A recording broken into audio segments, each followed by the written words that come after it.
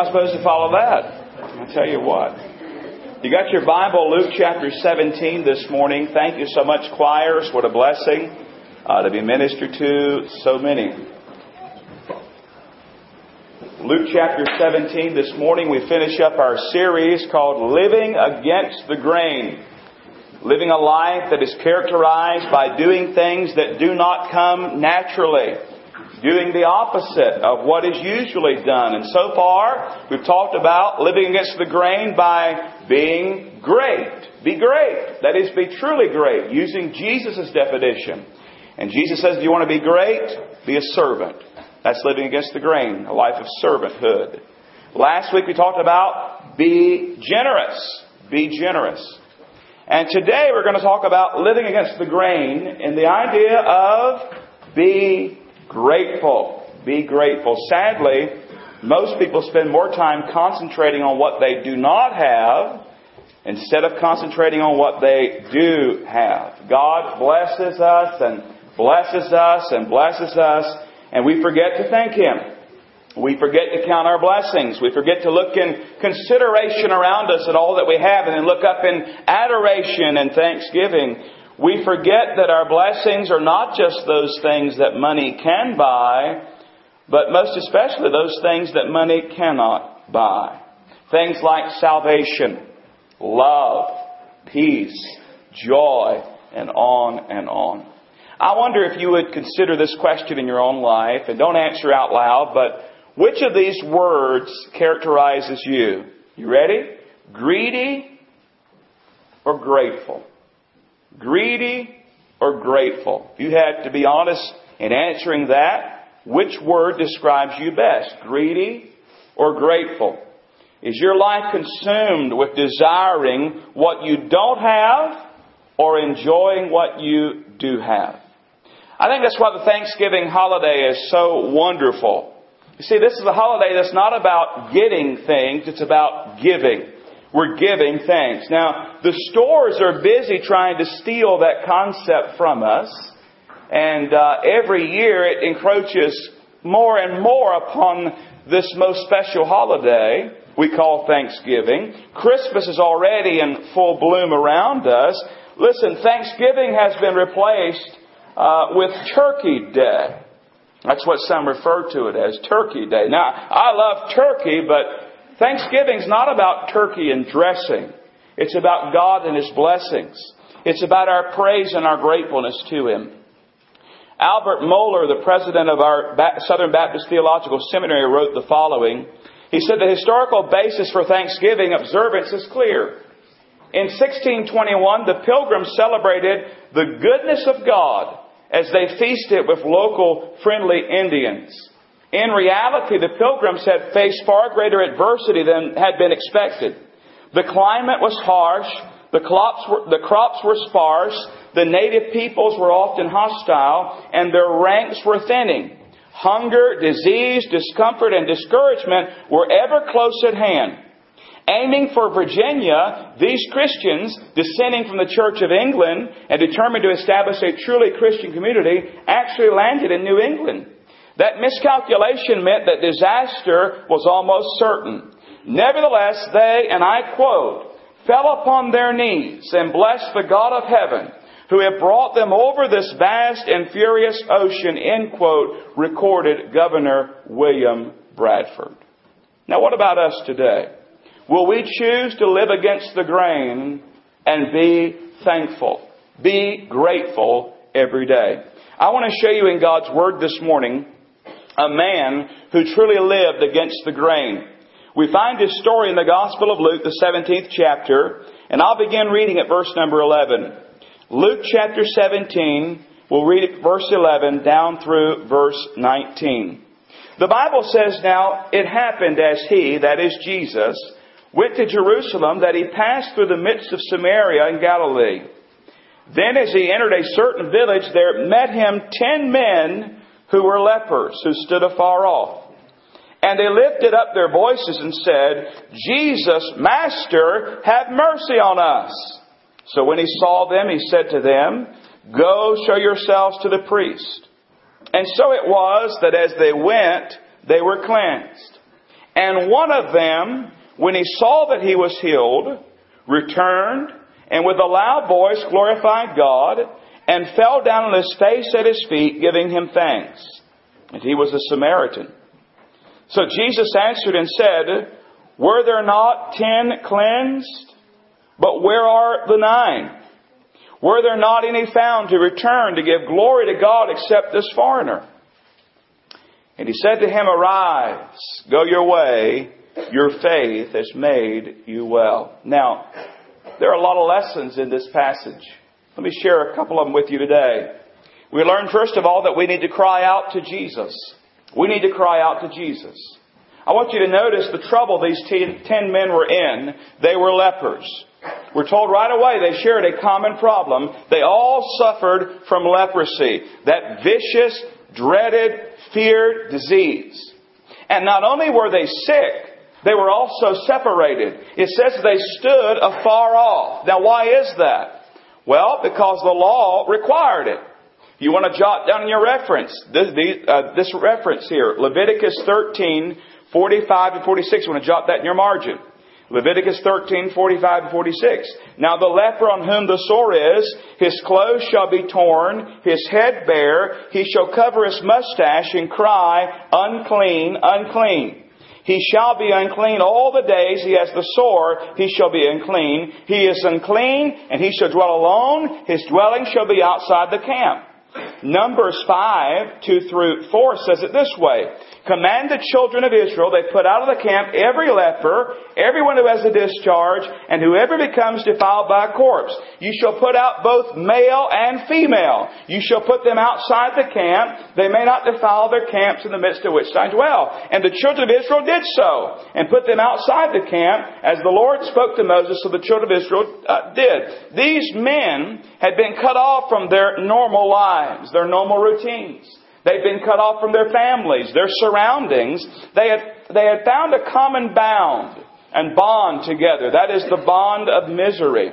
And being lepers, they were together. And they had to walk around and stand afar off and say, Unclean, unclean, unclean, unclean, to let others know that they were lepers, that do not come near. You do not want to catch this. These 10 pitiful men cry out to Jesus. They pray, and they pray passionately by saying, Jesus, Master, have mercy on us. Jesus, Master, have mercy on us. Now, what an example for you and I today. We need to cry out to Jesus. In the days of trouble, we need to cry out to Jesus. These men could not help themselves. Their only hope was Jesus. They remind me of the sinner who is lost in sin. No hope within themselves, no way to help, no hope but in Jesus. Perhaps you're here today. You've never trusted the Lord Jesus Christ.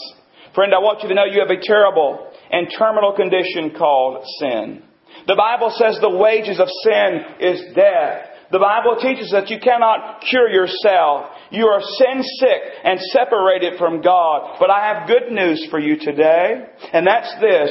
Jesus is passing through. Jesus is passing by this very hour. If you cry out to Him, He will forgive you. He will cleanse you. He will make you whole. He'll give you a home in heaven. He'll make you a child of God. He will cleanse you. And if you're here today and you've never trusted the Lord Jesus Christ, recognize you're a sinner. Recognize you're lost. Recognize you cannot save yourself. And in repentance and faith, turn to the Lord Jesus Christ and He will save you. Cry out to Jesus. Cry out to Him today. Now, for those of us who've already cried out to Him in salvation, we are well acquainted and know that the Christian life is not a guarantee that we're going to be immune to all problems. We understand that Christians face hard times and heartaches and headaches. We live in a fallen world. And at times we as believers find ourselves in trouble. Now what do we do in those times? Well, you know what we need to do? We need to cry out to Jesus. We need to cry out to Jesus. We need to bring those burdens to Him and cast them at His feet. And I believe there may be some today who know the Lord Jesus Christ and are sure of heaven and have eternal life, but you're facing times in your life right now, times of trouble, times of heartache, times of headache, hard times, difficult times, times where you don't know what to do. Well, I want to tell you what to do. Cry out to Jesus. Cry out to Him. But you know, this lesson doesn't stop there. We need to cry out to Jesus, but likewise, we go a step further. We need to obey Jesus. Look at verse 14. It says, so when He saw them, what a sight that must have been, these 10 men that were lepers. He said to them, go show yourselves to the priest. And so it was that as they went, they were cleansed. We need to cry out to Jesus, but we also need to obey Jesus. Now, how does Jesus speak to us today? Well, primarily through this book, the Word of God, the Holy Bible, inerrant, inspired, authoritative. Sometimes it's through our own reading of it. Sometimes it's hearing a sermon. Sometimes it may be a Sunday school class or a Bible study. Sometimes God speaks through us through other believers, godly counselors who speak into our lives truth from God's Word. Sometimes God the Holy Spirit, who indwells all believers, brings to our minds scriptures and truth that we've memorized or learned or heard and instruct us in that way. Sometimes God the Holy Spirit gives us that guidance or that inward impression that this is the will of God. Walk ye in it. The key is this: when God speaks, we must obey. You see, it was at the point of their obedience that they were healed. Look again at verse 14, the latter part of it. And so it was that as they went, they were cleansed. As they went, they were cleansed. Perhaps you're here today and you say that it seems that you're kind of stuck in your Christian growth. You're going nowhere. Maybe it seems the heavens are closed to your prayers and the joy of the Lord is not pulsating through you today. And you're kind of in a point where it seems like you're going nowhere in your Christian life. Why? Well, there may be unconfessed sin in your life. Sins of commission, things that you've done that God says you're not to do. And you have not come in confession and brought that to Him and gotten right about that. But you know, sometimes, and I think more times than we like to admit, it's not a sin of commission, it's a sin of omission. In other words, God has told you to do something clearly. You know it's His will, but you don't do it. Now, in a parent-child relationship, we had lots of kids before us today. When a parent tells a child to do something, and that child does not do that, what do we call that? Disobedience, right? That's disobey. Well, guess what? When our Heavenly Father tells us to do something and we do not do it, you know what that's called? It's called disobedience. It's called sin. Now, these lepers could have called a quick committee meeting and they could have elected officers and drew up an agenda and put on the agenda, discuss whether or not we're going to show ourselves to the priest and follow Jesus' words. And they could have met and talked and done all those things. But had they done that, I don't believe they would have went home that day with baby smooth skin. As they went in obedience to the Lord, they were healed. We miss out on so many blessings, on so much that God has for us, simply because we do not obey. God has told us to do certain things, we don't do them. God has said, don't do certain things, we do them. We miss out on a lot because of our disobedience. Maybe you've been there as a parent. I know it grieves me as a father when I have something special lined up for my children, some kind of surprise or something fun that we're going to do after they do what I've told them to do, but then they don't do what I told them to do.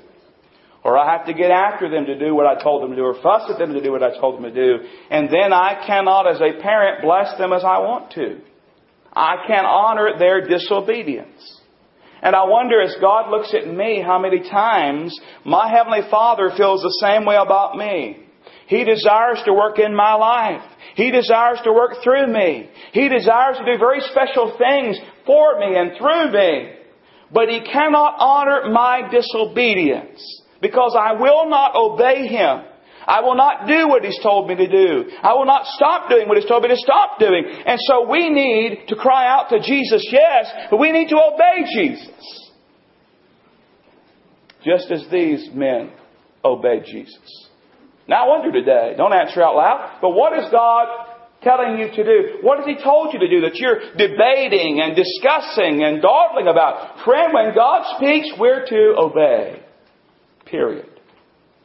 We need to cry out to Jesus. We need to obey Jesus. But thirdly, we need to thank Jesus.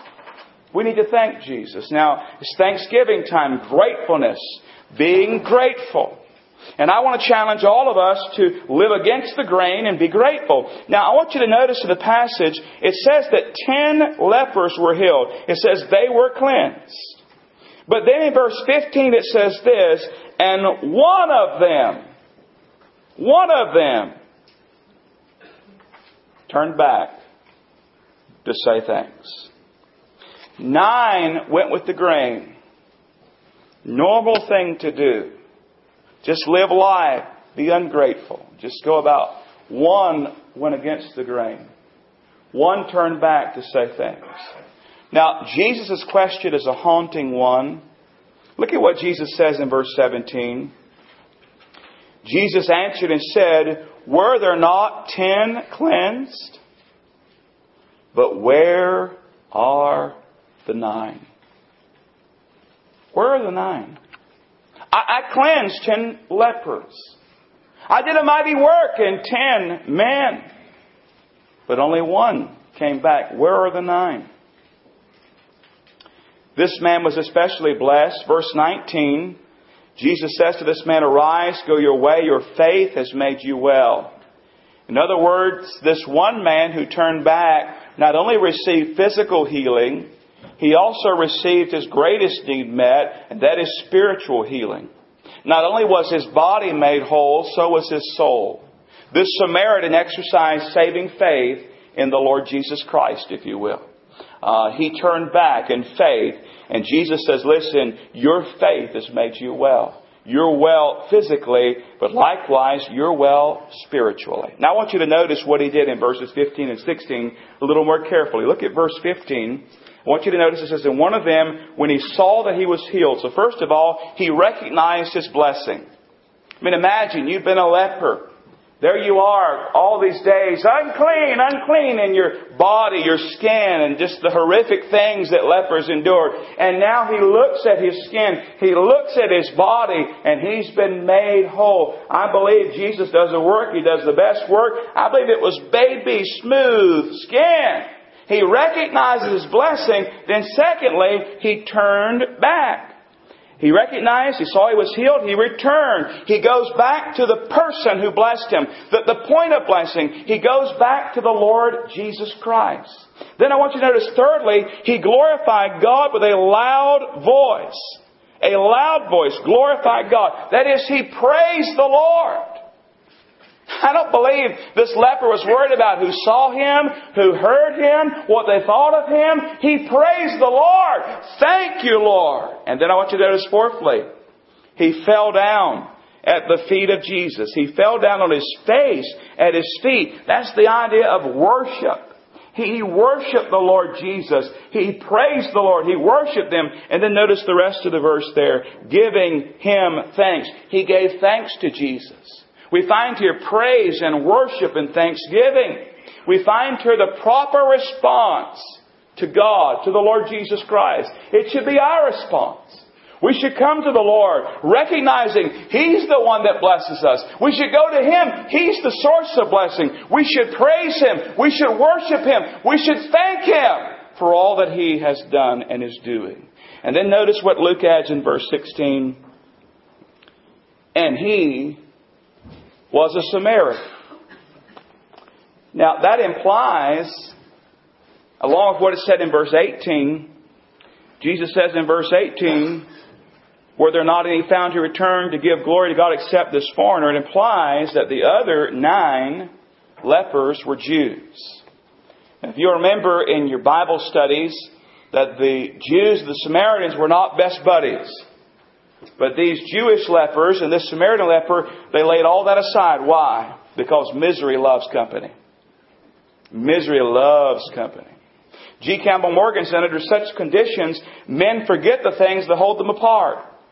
It would almost seem as though there may be occasions when trouble and misery are beneficent, if they reduce men to the consciousness of their common humanity and make them forget the things that divide. And so you have the Jewish lepers, you have this Samaritan leper, and the one that turns back, the Samaritan.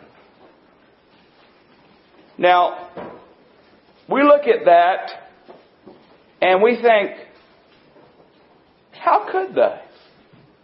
What a bunch of ungrateful people.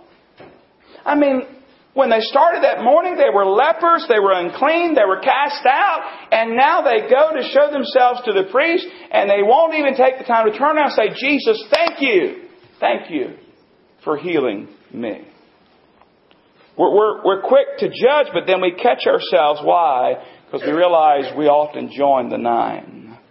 We often join the 9. We often hang out with the 9 instead of the 1. We're often busy complaining rather than rejoicing. We're making our wish list instead of counting our blessings. See, the Bible's clear. 1 Thessalonians 5:18. In everything give thanks, for this is the will of God in Christ Jesus for you. It doesn't say for everything. In everything. There's a difference there. We don't thank God that little boys and girls are abused. We don't thank God that people are murdered and killed. We don't thank Him for that sin. But in everything, we give thanks. No matter what we're going through, no matter what we're facing, we give thanks. Hebrews 13:15. Therefore, by Him let us continually offer the sacrifice of praise to God. That is the fruit of our lips, giving thanks to His name. And perhaps you'd say today, well, listen, preacher, I've got a lot of problems. And maybe you say, I don't have much to be thankful for. Why should I praise God? I mean, in everything. I mean, if you knew what was going on, I mean, certainly that verse didn't apply to me. Why should I praise God when I'm going through so much? Beloved, we need to remember and recognize that God's goodness is not based upon our circumstances. God's goodness is not based upon our circumstances. God is good all the time. God is worthy of praise and adoration and worship and thanksgiving all the time. Now, I know you struggle. And I know you have problems. And I know life is hard at times. And we all face heartaches and headaches and hard times. But God is worthy of our praise and thanksgiving all the time. I was reminded of this in a little video I saw this past week. A man, obviously a single younger man, is sitting on the side of his bed. And he prays this prayer. He says, he tells God that he's struggling.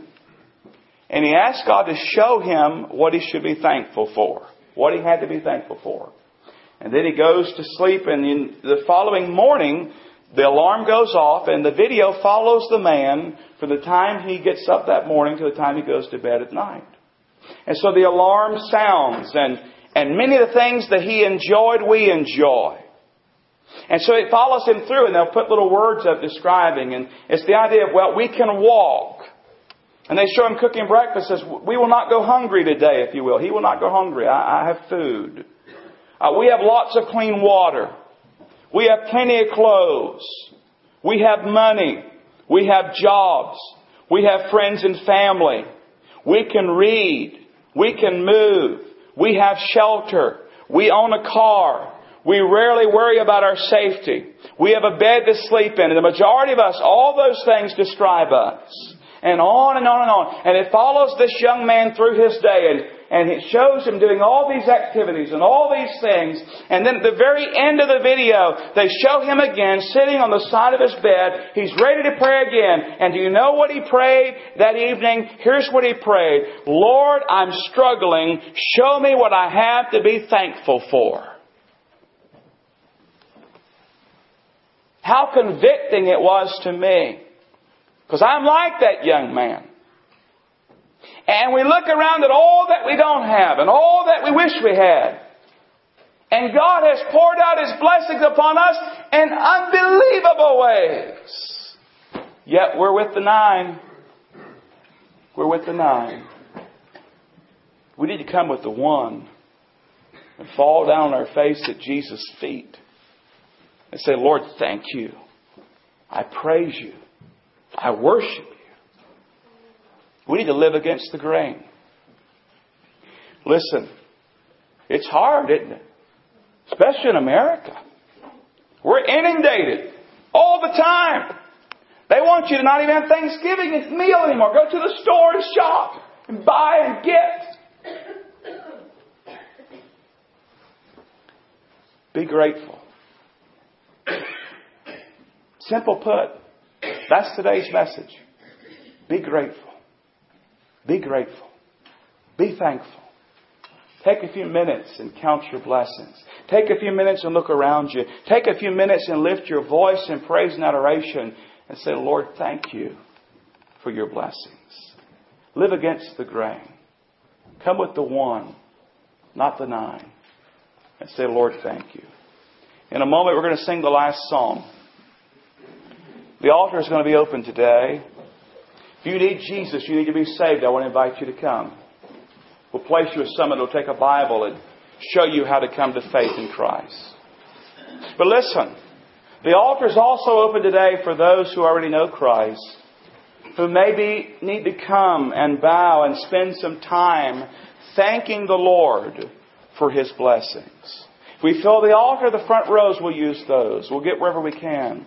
But maybe you need to come today afresh and anew, like the 1, and fall down on your face at the feet of Jesus and say, Lord, thank you, thank you, thank you.